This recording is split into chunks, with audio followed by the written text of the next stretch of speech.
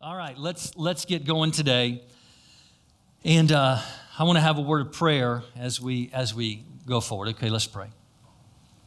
Father, thank you so much for what you are doing in our country, and thank you for what you're doing in the church. You are stirring us, you are agitating us, so that we will seek you. Things are uncomfortable, they're weird, they're different. But you allow us to go through this so that we will seek you. And in seeking you, we will find you. And so today, Father, we recognize that as we draw near to you, you draw near to us. And then, Father, things become more clear. The way is revealed, the process, and the reward. And so, Father, today we set our course this week to seek you with all of our heart, mind, soul, and strength. And in that we find you. And in that we are blessed. In that we are humbled. And in that, Father, we become those who bear fruit to eternal life. So, Lord, take us through your word today. Speak to us by your Spirit so that we would become more like Jesus. Amen. The year 2020 will go down in history as a very unusual year. I believe that our grandchildren will learn about 2020. I believe they will come to us and say, "Hey, Granddad, what was that year like? What was it like? What was happening?" Because it's an unusual year. It is not, I'm not saying it's the most unusual year. It's just an unusual year. And it is one for, I believe, the record books. As you may or may not have noticed in these past several weeks, I have not specifically mentioned COVID-19 or racial tensions. Not because those weren't important topics. If you were paying attention, and I know that you were, you heard me teach about these issues and talk about how to deal with them. But I didn't mention them specifically. And trust me, we're not going to talk about them today. These are real issues. A virus that is sweeping the world and causing the people who get it to be sick to varying degrees. I would mention to you even now in a form of prayer of members of our own church that have had and have this virus now. These things are real issues. The racial tension, the rioting, the protesting, the walking, the demonstrating, these are real issues. And I don't want to make too much of them or too little of them. But I would say this, the good news is there is an answer. If there were no answer, then it would be tragic. If there was no path, if there was no way, if there was no direction, then that would be horrible. But there is an answer, there is a path, there is correction. And so that's what we want to pursue, not the problem. If we focus on the problem, we miss the problem solver. If we focus on the issue, we miss the one who gives us help in the issue and can actually solve the issue. There have always been events in history that have caused the church to become either weaker or stronger, depending on how she responded to them. And we are in one of those seasons where the church, as a community of believers, will either become weaker or stronger, depending on how we deal with these issues. We must move forward with a gentle confidence, a soft, gentle, easy, bold-faced confidence that is not in your face, it's gentle, but it is no less powerful. How we navigate during these times of difficulty when the experts are leading us in various directions. If you believe something about anything going on today, you can find an expert to support what you believe. Just keep looking, just keep searching. You'll find someone who believes what you believe, and then you go, "See, I told you." But everybody else has that same privilege too. want you to turn your Bibles, please, to Hebrews chapter number 1. I think we have this verse on the screen behind me. Hebrews chapter 1. We're just going to read the first three verses, and then we're going to turn over to James, and we're going to continue, and we're going to have a time of prayer at the end. Today's emphasis is come near to God. We're talking about drawing near to God in prayer, submitting our heart before Him. Hebrews chapter 1, starting at verse number 1. In the past, God spoke to our ancestors through the prophets at many times and in various ways.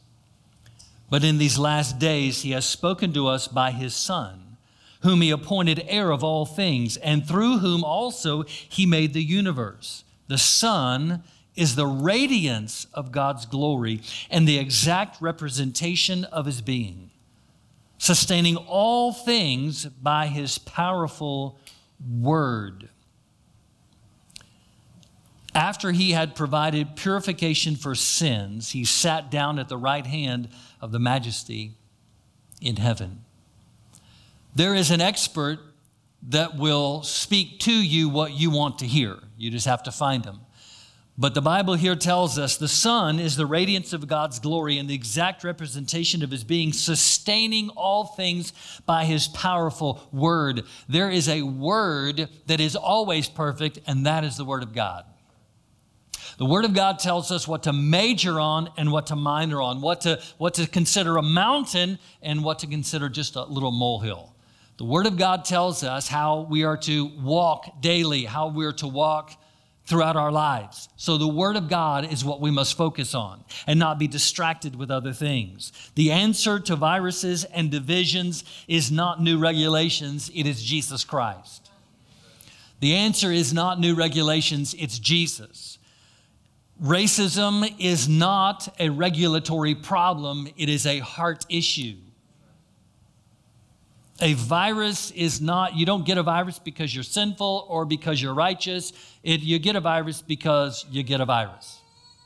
I think we can be smart, we can be intelligent, but viruses are viruses.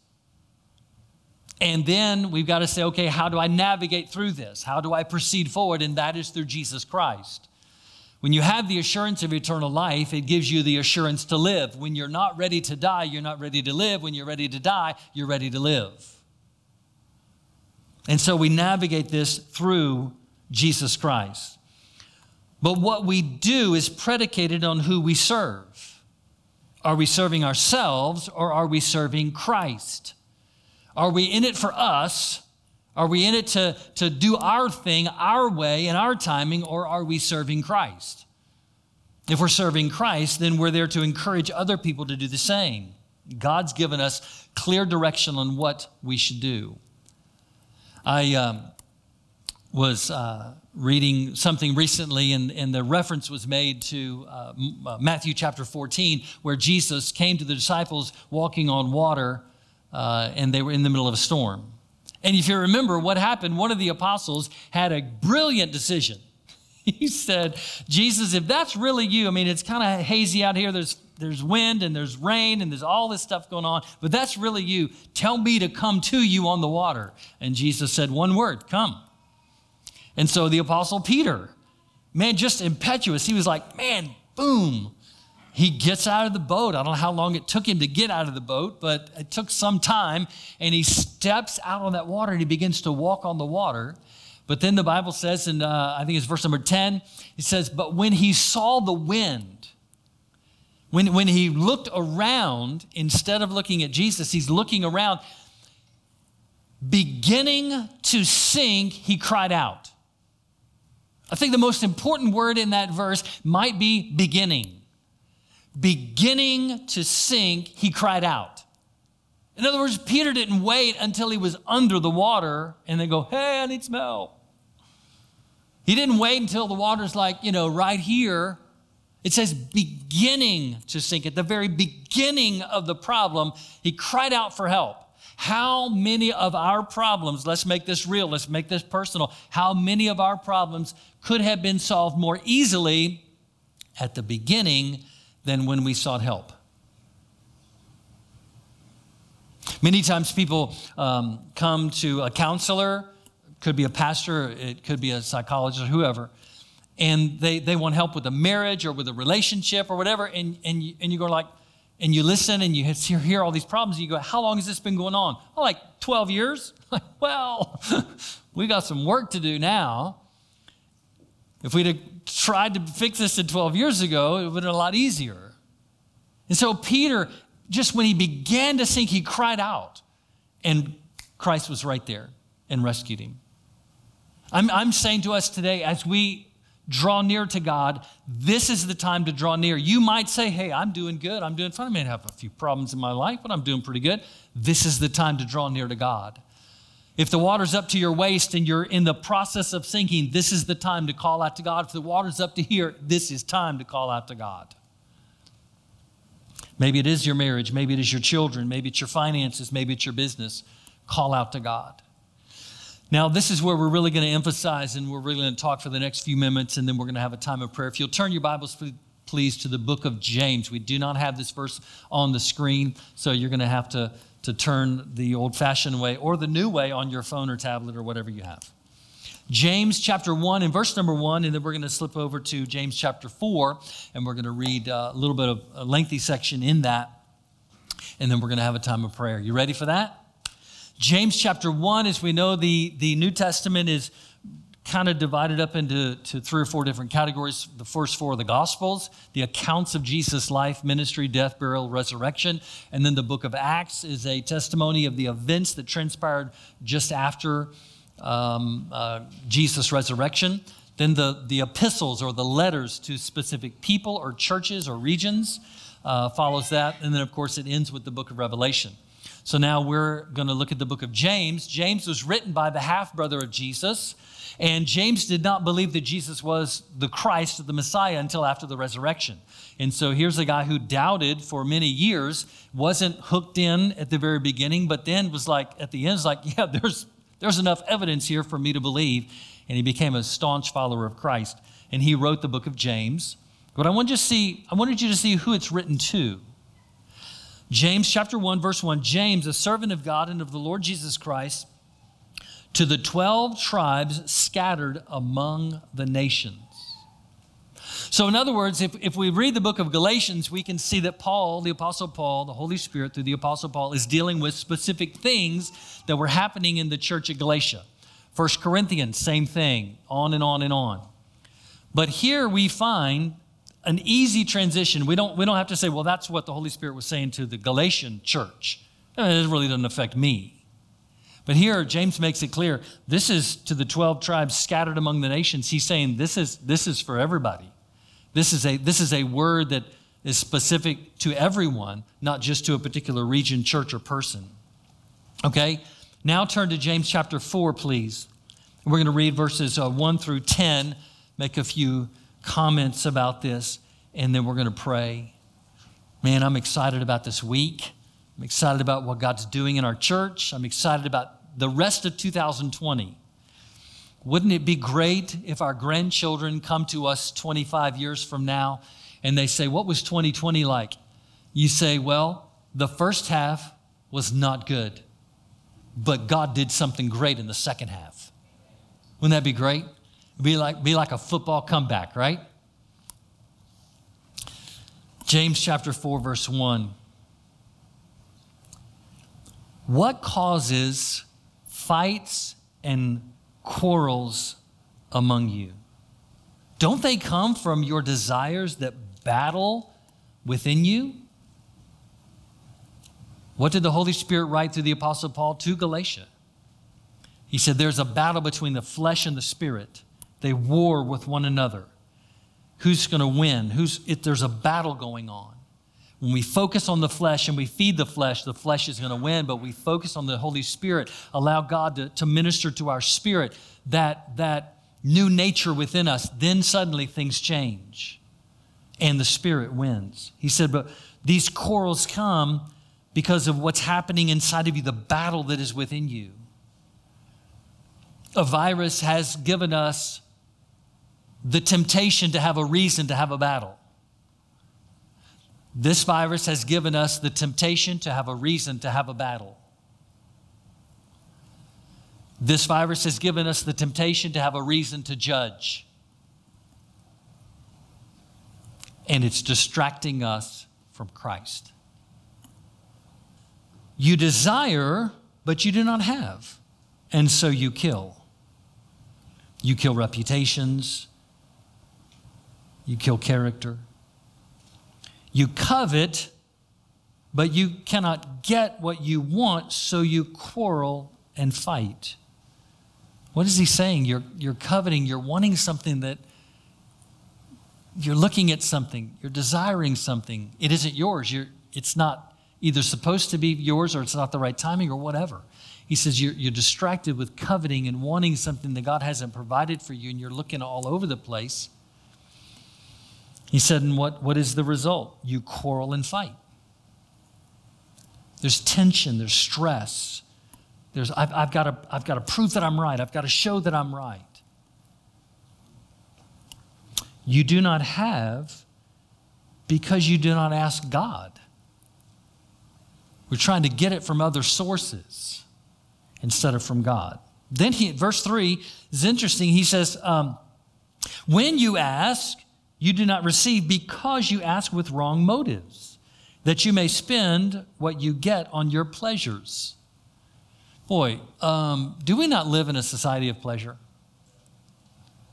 You know? And for us as Christians to think that hey, we're above all that. We're not like the world. We're not like the non-Christians. Well, you're right. We're not. You're right. But at the same time, we're in this world. We're not of it, but we're in it. And the temptation to... Do you realize James did not write this to heathens? He wrote it to me and to you. So we've got to be aware that even though we're Christians, we have these same temptations and we can fall prey to them 1 inch at a time. 1 inch at a time. He says you ask, but you don't receive because you ask amiss with wrong motives, that you may spend what you get on your pleasures. Verse 4, he calls them an adulterous people. Adultery, God used the term adultery so many times in the Old Testament. It wasn't of a sexual nature. He was saying when you serve other gods, you're committing adultery against me. He said, I am your source. We have a connection here. The illustration is husband and wife.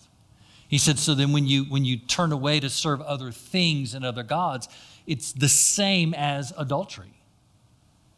So he says, you adulterous people, don't you know that friendship with the world means enmity against God or hostility against God? Now, again, friends with the world, that doesn't mean that we're supposed to huddle with just us Christians and we can't have friends that aren't Christians. That would be bad. He's not talking about not having friends that aren't Christians. He's saying don't be friends with the world. Don't do things that the world is doing which are contrary to God's word. So he says when you are friendly with the world, the ways of the world, and you receive what they're doing as what you do, then you're showing hostility toward God. Therefore, anyone who chooses to be a friend of the world becomes an enemy of God. Or do you think the scripture says without reason that he jealously longs for the Spirit he has caused to dwell in us? And boy, this is the turning point in what we're saying and what we're reading. He says, do you think the scripture says in vain that God jealously longs for the Spirit that he has caused to dwell within us? There's a jealousy with God. God is a jealous God. And on the one hand, we can look at that as a form of weakness, like, oh, jealous people, man, they're really weak. That's not it at all. Obviously, we're talking about God. A jealousy is to look at one of your children and to realize the potential that they have, and yet they're living so far below it, and you're jealous for them so that they can live the best life. You're jealous for them. You're like, oh man, this thing that you're doing, this thing that you've got, that's not serving you well. It's not taking you in the right direction. And you are so jealous for them that you want them to excel and be their best, and they're not. And that's the way God looks at us. He's saying this thing that you're distracted with, it's not serving you well. It's not going to take you where I want you to go. And so God is jealous for us, and he's jealous for the Spirit that's dwelling within us. He said, I want the Holy Spirit to be so powerful in your life. And you can't have that when you're seeking other things and you're quarreling and you're making little things into big things and you're taking big things and you're pushing them down into little things. He said, it's not working. And so he becomes very, very jealous for us. So he says that God is jealously longing for the Spirit that he has caused to dwell in us. And look at verse number 6. This is so good. But he gives us more grace. Aren't you glad? If God gives us grace, this is written to Christians. This is written to the church. And he's saying, I get it, guys. God is saying, I get it. You live in a world and you're tempted. You still have the ability to sin. And you're tempted to do that. You're tempted to be distracted because life is life and life happens. He's saying, but I'm jealous for you. I love you and I want you to become the best that you can do. So I'm giving you even more grace. I'm giving you grace. And so we come to God and even in a moment like this, we're recognizing, I kind of see these things in my own life. I see these quarrels over little things that really don't even matter. And I see this tension and I see all this in my life. And I want to assure you, God today gives you grace. Receive the grace of God. Receive his love and his compassion. Receive the grace that says, hey, I see the situation you're in. I still have a plan for you. I haven't given up. I never will give up. I'm taking you on to the plan that I have for you. And he gives us grace. Will you receive the grace of God today? Receive the grace God has for us. That is why the scripture says God opposes the proud, but shows favor to the humble. The humble that just come before him and just says, God, I just need you. I just need you. I've served you 5 years, 50 years, but God, I need you. And we come before him humbly and he just says, I give you grace. I give you grace. But if we come to God in prayer, if we come to church, if we come to the fellowship of believers and we're like, I've got it all together. I'm good. All that teaching stuff's for other people. They need it. That's not going to serve us well, is it? It's not going to serve us well. Now let's get to the meat. Verse number 7. Submit yourself then to God. Resist the devil and he will flee from you. Come near to God and he will come near to you. Wash your hands, you sinners, and purify your hearts, you double-minded. Grieve, mourn, and wail. Change your laughter to mourning and your joy to gloom. Humble yourself before the Lord, and he will lift you up. Isn't that the remedy for what we read in the first part of James chapter 4? He's saying, draw near to God, he'll draw near to you. He's saying, come before him, weep over the things that you need to weep over. Cry, mourn, weep, wail. And he says, and humble yourself before God, and he will lift you up. In other words, I don't have to fight for these things. God will lift me up. I don't have to prove to somebody that I'm right. God will lift me up. All I need to do is come humbly before God, seek after him, draw near to him, and he is going to fight my battles for me. He's going to take care of all the things that I can't do. I can't take care of that. It's not even my job to take care of it. I try to take care of it, and I stumble every time. God has a word this week for parents concerning their children. God has a word he's going to give to you this week about your children. Possibly you're fearful. You're just absolutely fearful for your children. God has a word of assurance for you. Maybe you have a child or children that are wayward. They're just off. And God has a word for you this week. God has a word for you in struggling financially and struggling in maybe your career, your occupation. God has a word of encouragement for you this week. And I believe God is going to break down some strongholds that are working in your life. All this quarreling and fighting that we read about, those things that agitate and we become so just mad at what is happening. Can I just hit it head on? Why are they wearing masks? Can I just hit it head on? Why aren't they wearing masks? I don't know which side you're on, and I really don't care. If you want to wear a mask to Hope Crossings, you want to wear a hazmat suit to Hope Crossings, wear a hazmat suit. I don't care. And if you want a social distance or if you want a hug, you're an adult, right?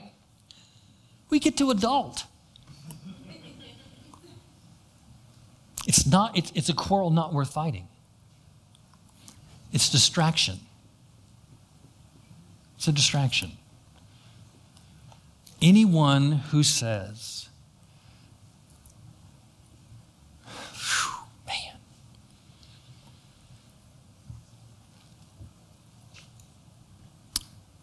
anyone who says anything other than all lives matter has an agenda that does not line up with God's word. All lives matter. Therefore, you can say white lives matter. Therefore, you can say black lives matter. Purple, pink, yellow, green, I don't know, all the rainbow. It's just all lives matter. The Word of God says it this way: there is neither no Jew nor Greek, male nor female, slave nor free. He said, we're not going to emphasize Jewish people, Jewish Christians, Gentile Christians. He said they're one. God has broken down the barrier between them and they are one. I'm so thankful that we are one. We are one. And God is sovereign. I'm thankful for the variety, the difference, the blend, just the blending of who we are. I'm so thankful for that because we are not going to be all that we could be unless we are one with one another, regardless of nationality, skin tone, culture. All of those things are secondary that we quarrel about and we fight about, and they're all messed up. And God is saying, no, you're distracted. You're distracted. Draw near to me, I'll draw near to you. Come near to me, and I'll come near to you.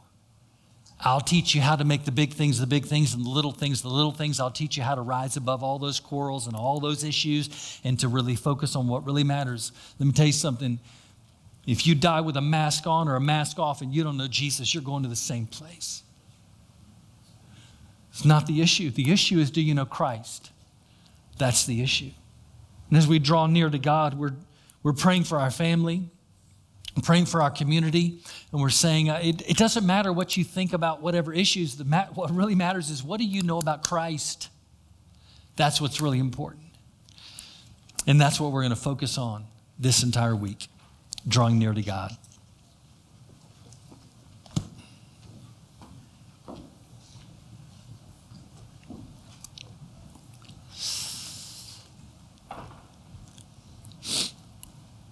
Man, looking forward to what God is going to do. I just see strongholds being broken. These arguments and all this, it's just being broken. Just these chains that hold us to these arguments are broken. What God is going to do this week and next week and just following and put us on a trajectory. Starting with me, every one of us have the temptation to just deviate from the path. Just deviate a little bit. But as we keep going on that deviation, it takes us further and further away from the path. You've heard me say this before. I'll say it again, just speaking of myself personally. I am capable of any sin. You name the sin, I am capable of committing that sin. I might not have a propensity toward it, but I'm capable, and so are you. The remedy for that is Christ. The remedy for that is to keep my eyes fixed on Jesus, for you to keep your eyes fixed on Jesus. That's what prayer emphasis is all about. Focus on Christ.